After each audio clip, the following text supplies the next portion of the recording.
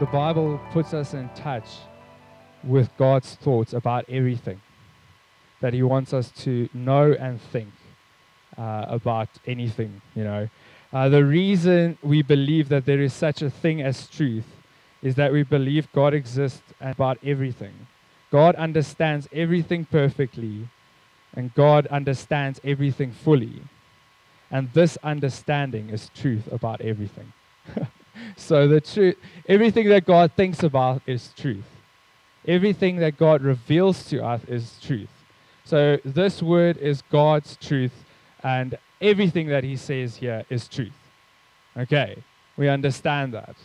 Okay, but then God goes further and He writes it and he puts it in a way that our human minds can understand. Okay, that's called human language.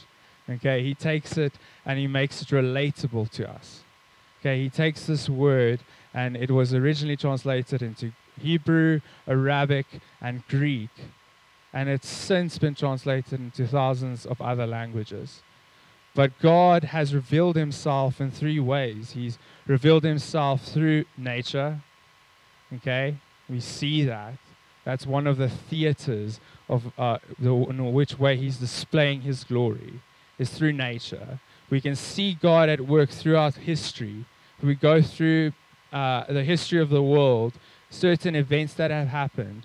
We see God's hand and His glory in display, and we see God at work in Scripture. But the Scripture is so unique. It is perfect, and it is God's own interpretation of the meaning of nature and the meaning of history.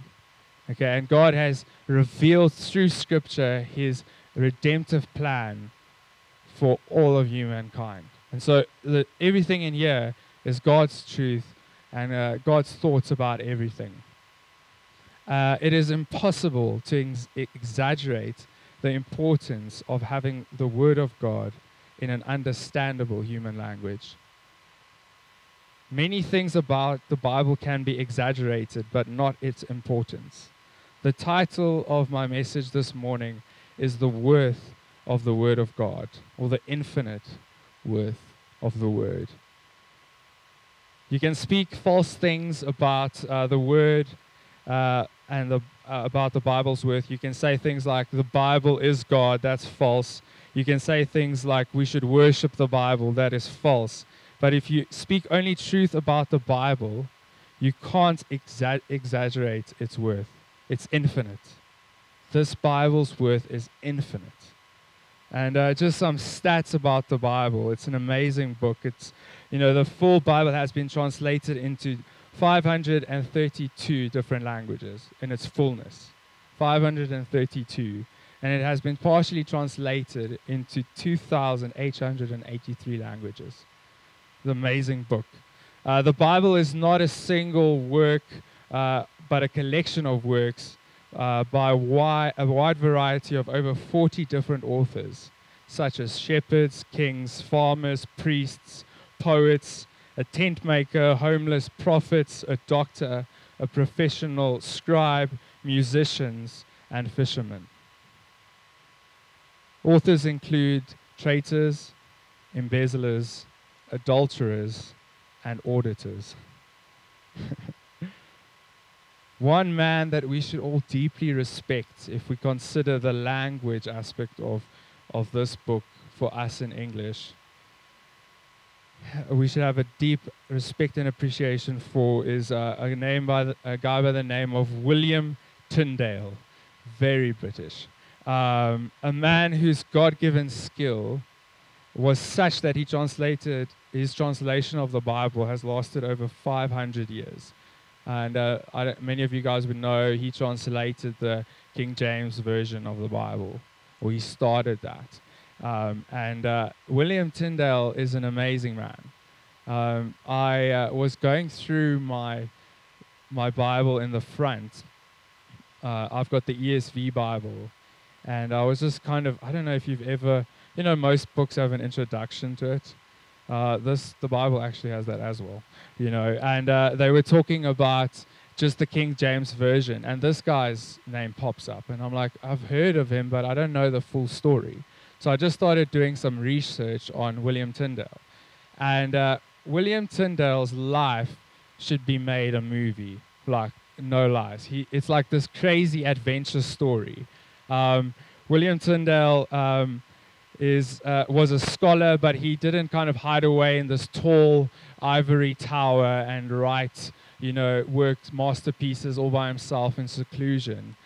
He lived in a time where there was the Bible wasn't only written in Latin. Okay, so the English people, the British people, or English speakers didn't have access to the written word.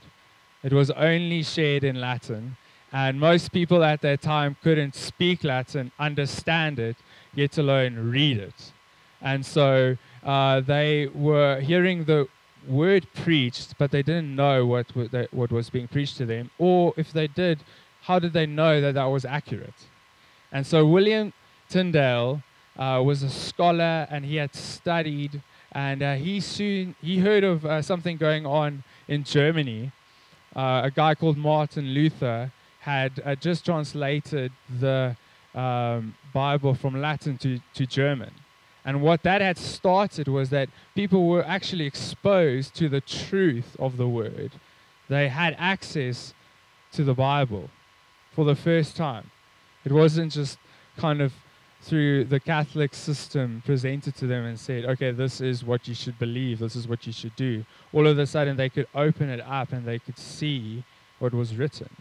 And for the first time, well, not just the first time, but they were exposed to the gospel. So in Germany, there was a movement erupting of people being freed from religion because they were exposed to the gospel. And so William Tyndale is in Britain, and he's in a system that says it's against the law to translate the Bible into English. He was not allowed to do that. So he had to flee the country. He flees out of England. He goes to Germany. He goes to a place, I think it's called, I'm not even going to pronounce it. He goes to a little town called Mainz. Mainz was a town very well known for the first printing press. Okay, one of the first printing presses. He goes there, and he wants to get the Bible translated into English and spread out into England so that people can hear the gospel and be set free. That's his desire. So he goes to this little place there, and there's a guy called, I think it's Gutenberg, Johannes Gutenberg is the guy who owns the press. And they start working on translating the Bible, but they do it secretly because they can't let the authorities know that this is what they're doing. So by day, they work in the press, they make sure that they make enough money to keep going, and then in the evening, secretly, a small group of them, in secret, translate the first version of the Bible into English. And they're doing this, and then one of William Tyndale's team betrays him, goes to the authorities, and he gives him up. He says, this is what this guy is doing. He's translating. I'm not really a part of it, even though I was, blah, blah, blah. And as the authorities are on their way, the guy that went and betrayed him has a change of heart all of a sudden. And he's like, oh, no, let me tell William at least that they're coming. And William goes and he gathers up the only known copies of Matthew at that time in the world. This is in the 1500s.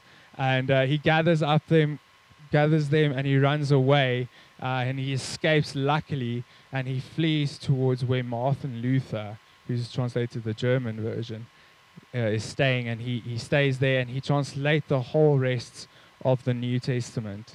And eventually he translates 85% of the Bible before he's caught, and he's martyred and he's killed for translating the Bible. I think they say that he was staked and strangled, which is a bit hectic. But yeah, he was staked and strangled for translating the Bible, William Tyndale. And it says, so as we sit and read our different versions today, we need to remember that we are indebted to this man in a sense. We need to have a huge appreciation for him. There's such a value on his life. He was caught, and then the last words that he spoke, and this is well known, is as he was on the stake, being strangled to death, and later on they burned his body. He shouted these words. He said, "O Lord, open the King of England's eyes," because the king at that moment was also opposed to this new book coming in, everyone having access to the Bible, because what was it giving them? It was giving them freedom, and that's not something you want when you are ruling. It's a lot easier to rule people that don't know they have access to that. And so 4 years after William Tyndale's death, there had been 4 different copies, 4 different translations of the English Bible had been released throughout England by the king's command. So he was saved, and he pioneered the first movement. The king, I think it was Henry the Eighth, I think, yes, Henry the Eighth. And he actually said, guys, we need to get this Bible out. And so the King James Version came out, and a bunch of other Bibles. And as an English reader, we need to be so thankful for this guy. And the amazing thing is that there are so many passages of Scripture that are still exactly, they are identical to when Tyndale translated them. They haven't changed one bit. That was the skill, the gift that God blessed him with. Some of those are like, let there be light. It's not changed. Since 500 and what years ago, it's not changed one bit. Other ones are, am I my brother's keeper? In the beginning was the Word, and the Word was with God, and the Word was God. Hasn't changed. And he went out and wept bitterly. Speak with tongues of men and angels. Fight the good fight. When you realize that those words haven't changed, and there's a guy that gave his life for this Bible, this book, people have died to protect it, to advance its spreading. There is a value, there is a worth that, it's like people paid for their lives to give me this book this morning. There's that worth. But when we look at what God does through it, that's the infinite value. That's the infinite worth that we see. People have died for a lot of things. People have spilled blood over things that have a lot less, kind of value to us. But God spilled blood over this book, and His Son, as well, to get it, to spread it through. So this morning, I just want to give you guys 7 quick things that I feel God's Word, the value, the worth, the infinite worth of God's Word to us. Just 7 quick things that I've seen. And there are many more. There are hundreds. There are so many ways that God's Word works in our lives. It's worthy to just be applied to us.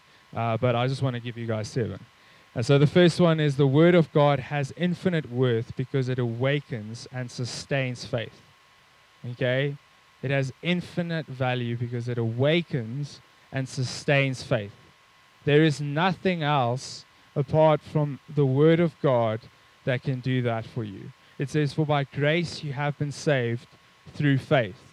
And how do we get faith? It says faith comes from hearing, and hearing through the Word of Christ. So if we don't have the Word of God, we can't have faith. So the first point is that this book gives us the very thing we need to enter into a relationship with God. It gives us faith. Okay, that's big. I mean, sometimes we miss how massive these things are. We would be lost right now if we didn't have the Word of God, if we didn't have God orchestrate a guy like William Tyndale's life so that we can sit here free this morning. That's beautiful. That's infinite. It's going to change your life forever. It's beautiful. Okay, second thing. The word of God has infinite worth because through the hearing of his word, God gives us his Holy Spirit. And that's what this passage I read earlier, I was talking about this. Through hearing his word, God gives us the Holy Spirit. In Galatians 3 verse 5, it says, does he who supplies the Spirit to you work miracles among you, do so by works of law or by hearing with faith? What is the answer? That's a question. Hey? By what? By the hearing of faith. Okay, please. That's what it is. It's by hearing by faith. Okay, hearing. It's not works of law. We don't receive the Holy Spirit because we've checked the box. We've come here this morning. Oh God, now you can bless me because I've done this week. I'm going to receive your Spirit because I'm perfect. No. God, I hear your word, your goodness, your word at work, and I receive the Spirit because of that. Again, we can only receive the Spirit that we so desperately need because the word of God is there for us. So if you're struggling, you're saying, I just don't feel the Spirit at work in my life. I'm walking, but I'm just doing my own thing. People talk about being led by the Spirit. They feel like God is providing whatever. The Spirit is at work in their life. And you're saying, I'm not seeing that. Well, it's pretty clear here. It says, if you hear what?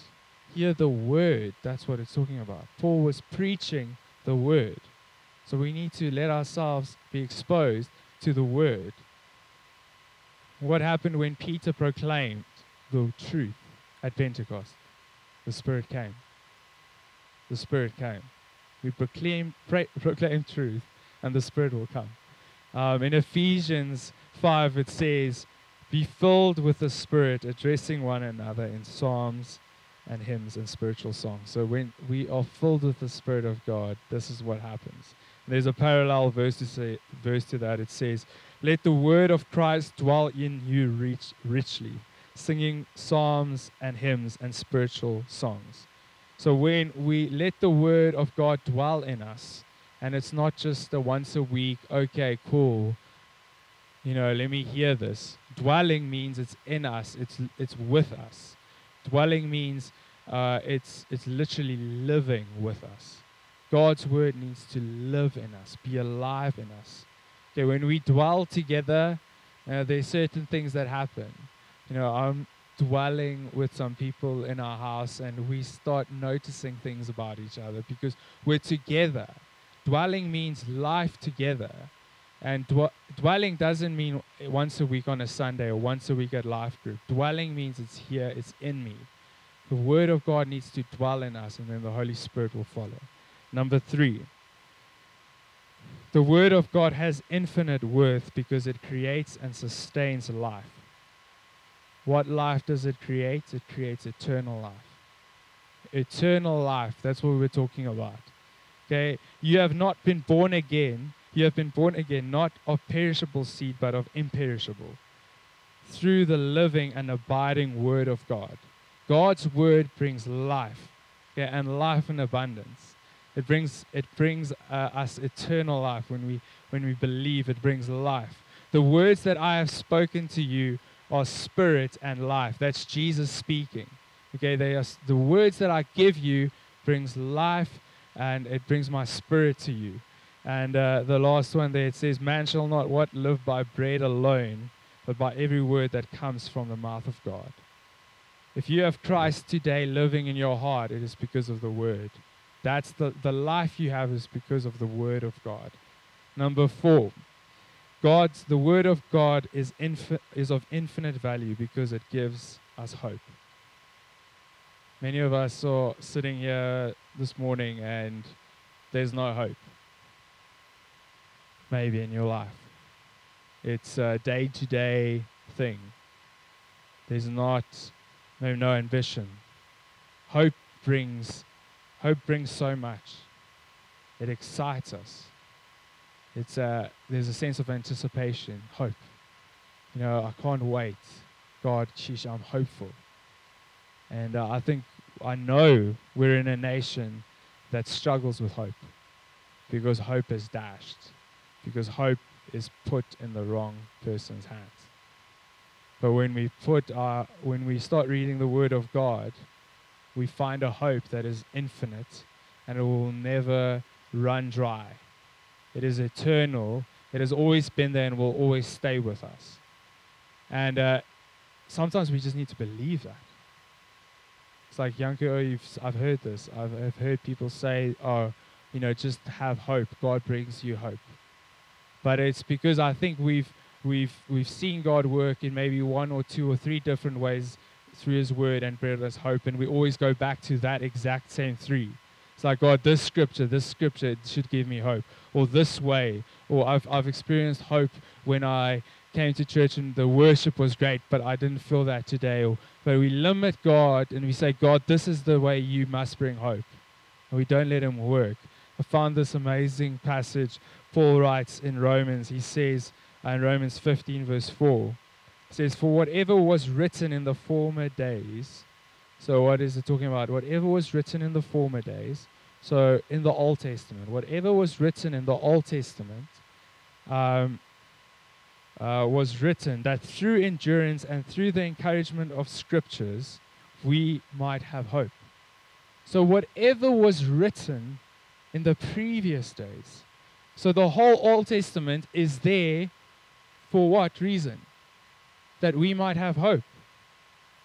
So when we read the old, boring part of the Bible, which really is the majority, let me show you, the majority of the Bible, that is there so that we can have hope. Every single thing, for whatever was written in the former days, was written for an instruction that through endurance and through encouragement of the scriptures, we might have hope. So stop placing your hope in things of this world and stop placing it in the Old Testament and in the New Testament. Because if the Old Testament can bring us that hope, then how much more can Jesus, who came to set us all free, bring us hope?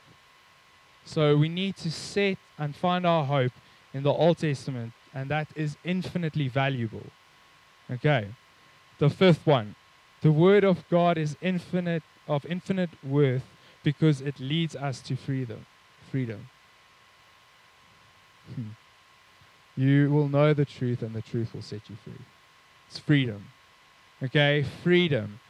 There is a very interesting belief, I think, among Christians that God's Word limits us. It maybe puts in structure that we have to live our lives this way, and that when a lot of people look at our lives, they say, sheesh, your life, that seems like it's a struggle. You guys have to obey all these rules. You have to whatever. You have to go to church. You have to this or that. I'm telling you, when you truly take a hold of God's will for your life, it is the most freeing thing ever. If you understand that you have been called to love God, love people, make disciples, and advance God's kingdom, then anything you do will be to bring glory to God and fit in with His will. You're free to do whatever you want because you know I'm not going to go against God's will. So it's the most freeing thing. It's like, God, I'm never going to oppose your will. That's my greatest desire, is to always stick with your will. So I'm just going to live my life. And I'm going to always make sure that my life is guided by your will. So that's freedom. It's like you're just taking steps and you're saying, God, I'm taking this step because I want to be in line with your will. Not doing my own thing. Your will. And that's freedom. And it's only freedom if you've tasted that freedom. If you're sitting here this morning and you don't know Jesus, that can sound like religion to you. But it's freedom. Knowing Jesus is freedom, and that freedom is beautiful, and His Word brings that. If you're feeling enslaved this morning, if you're feeling bogged down by the weight of what's going on in this world around you, and you're not feeling freedom, it's because you're not spending time with the one that came to set the whole world free. And it's right here. It's right here. Number 6. The Word of God is of infinite value because it enables us to defeat the devil. And I think sometimes we don't like mentioning the devil's name. Ooh. But the devil is real, guys. And to be honest, the devil cheapest. For how many centuries did the devil rule over man? And still is the devil deceiving, he's lying, he's leading people astray. In the church leaders, he's leading people astray. He hates the church with a passion. He hates the word of God. Hates it. He's real. But the word of God is the only thing that can defeat the devil, because it's truth. And we see that Jesus preached truth. That's how he fought the devil. Yeah, I think is it in 1 John, it says, I write to you young men, you can say young women as well, because you are strong and the word of God abides in you, and you have overcome the evil one. Because the truth, the word of God is inside of you, you have overcome the devil. And it is something we can rejoice in. Again, it brings freedom. It brings life. And the last one, and I'll finish with this. It says, the word of God is of infinite worth because it is a source of full and everlasting joy. And that one, I think a lot of us need to hear this morning. So do you have joy in your life? When was the last time you really laughed, when you just had a fun time? Not because you forgot about what's going on, but amidst the troubles, the tribulations, the stress, you have joy because it is found in God. And it says in one psalm, this is such a good verse, it says, Blessed is the man who walks not in the counsel of the wicked, nor stands in the way of sinners, nor sits in the seat of scoffers. But his delight, his joy, his happiness, his life, his freedom, his hope is in the law of the Lord. And on his law he meditates day and night. Day and night. That's where he finds his delight, is in the law of God, the word of God. How many of you guys spent time with God this week? How many of you guys sat and just meditated on the word? Not trying to make you feel guilty. I'm just asking you, how many of you are feeling hopeful this morning? How many of you are feeling joyful this morning? How many of you are filled with the Spirit this morning? How many of you are excited for what is to come? Maybe you're not feeling that way because you're not letting the word of God do that in your life. Some other verses that talk about the joy of the Lord, because this is an important thing. God's word brings joy. It says, the law of your mouth is better to me than thousands of gold and silver pieces. Sheesh. I rejoice at your word like one who finds great spoil. I love your commandments above gold, above fine gold. How sweet are your words to my taste, sweeter than honey to my mouth. The precepts of the Lord is right, rejoicing the heart, more desired than gold. Oh, how I love your law. It's my meditation all the day. And I want to end just with this. Jesus himself talks about the joy that the scripture brings. And he says this in John 15. And if you take anything this morning, take this scripture with you. These things I have spoken to you, that my joy may be in you, and that your joy may be full. Let's just take a couple of moments to take that in. It says, these things I have spoken to you. What things? Truth. God has been speaking, Jesus has been speaking truth. And he's saying, these things I have spoken to you, that my joy, Jesus' joy, may be in you, and that you may have it in full. Okay, so who's Jesus? Jesus is God's word incarnate, so in human form. It's God. Okay, it's an infinite being. Jesus is infinite. His joy is infinite. It is eternal. It's never ending. It's perfect. Jesus finds his ultimate joy in the Father, obeying his Father, whose joy is also infinite. So Jesus is saying, I find my joy when I rejoice in my Father's joy. Okay? And he's saying, if you listen to what I have said to you, you will find the joy that I have, which is infinite joy, and you'll have it in full. That is like, I'm like, God, why am I ever like downcast? It's because I'm not listening. Maybe you're sitting here this morning, you're saying, sheesh, I don't even think I've tasted like a millionth of that joy Jesus is speaking. I say, well, take heart. Like if you have tasted, that's good. God says, he promises that you will have it in full if you continue to listen. I want to see a church that is full of joy. I want that so badly. I want people to walk in here and see something that is real and not fake. Like, I hate that. I hate it when it's fake. Oh, let's clap, let's jump. And it's like, oh, wow, you're forcing us. But when it's real, when it's rooted, when it's deep, when you're like a tree planted by the stream of living water, you will bear fruit in your season, and your leaves will never wither. Never wither.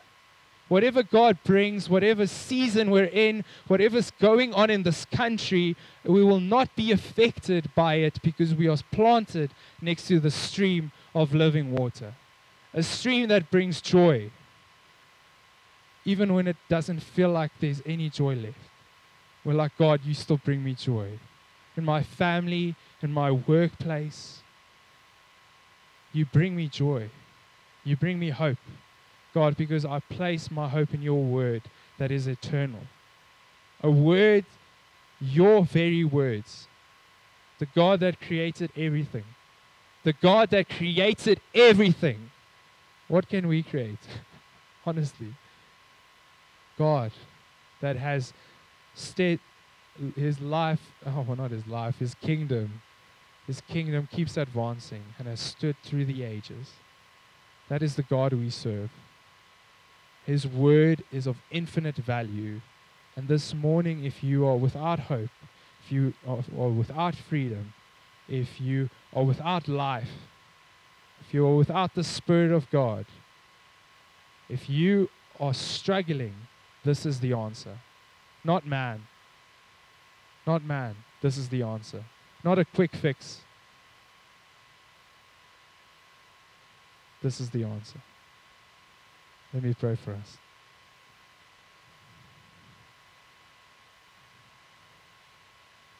Father God, thank you that you paid the price. You paid the price that we can have freedom, that we can have joy. Father God, that we can have all these things that you've promised to us, Father God, even though we are so undeserving. Lord Jesus, and what you require from us is faith. And that faith only comes when we hear the truth. And so, Father God, I pray for anybody sitting here this morning that needs your joy, your hope. Whatever it is, Lord Jesus, that they would have faith because they've heard the truth. Father God, I pray that your Spirit will work right now, Lord Jesus. Just stir up, Father God, a response in our hearts that is appropriate, Lord. That is appropriate, Father God. Lord Jesus, I pray for those, especially those that are without hope this morning. Lord Jesus, I pray that, Lord, your word has been written to give us hope. Lord Jesus, we have a hope found in you. Lord Jesus, and your ways will never change. They're the same yesterday, today, and forever. And your promises are true and infinite, Lord. And so I pray, Father God, for hope to fill the lives of people that need hope this morning, Lord. And if that is you, just open your heart right now and just say, God, I need your hope. I need your hope this morning. If you are without joy, maybe you've longed to experience the joy of God in your life, in your family. You've grown up in a family where emotions are held back. God is a God of emotions. He created emotion. So, Father, I pray for joy to fill families, houses, today, Father God. I pray for families that are represented, Father God, in this room right now, Lord Jesus. May there be joy because people are walking with you, Lord. I pray for that, Jesus. Pray that we would be a church that loves your word and loves to see your word at work in our lives. Father God, I pray for freedom in this church. Father God, I pray for love, faith in this church. I pray that your Spirit would work in this church, Father God. Thank you, Lord Jesus.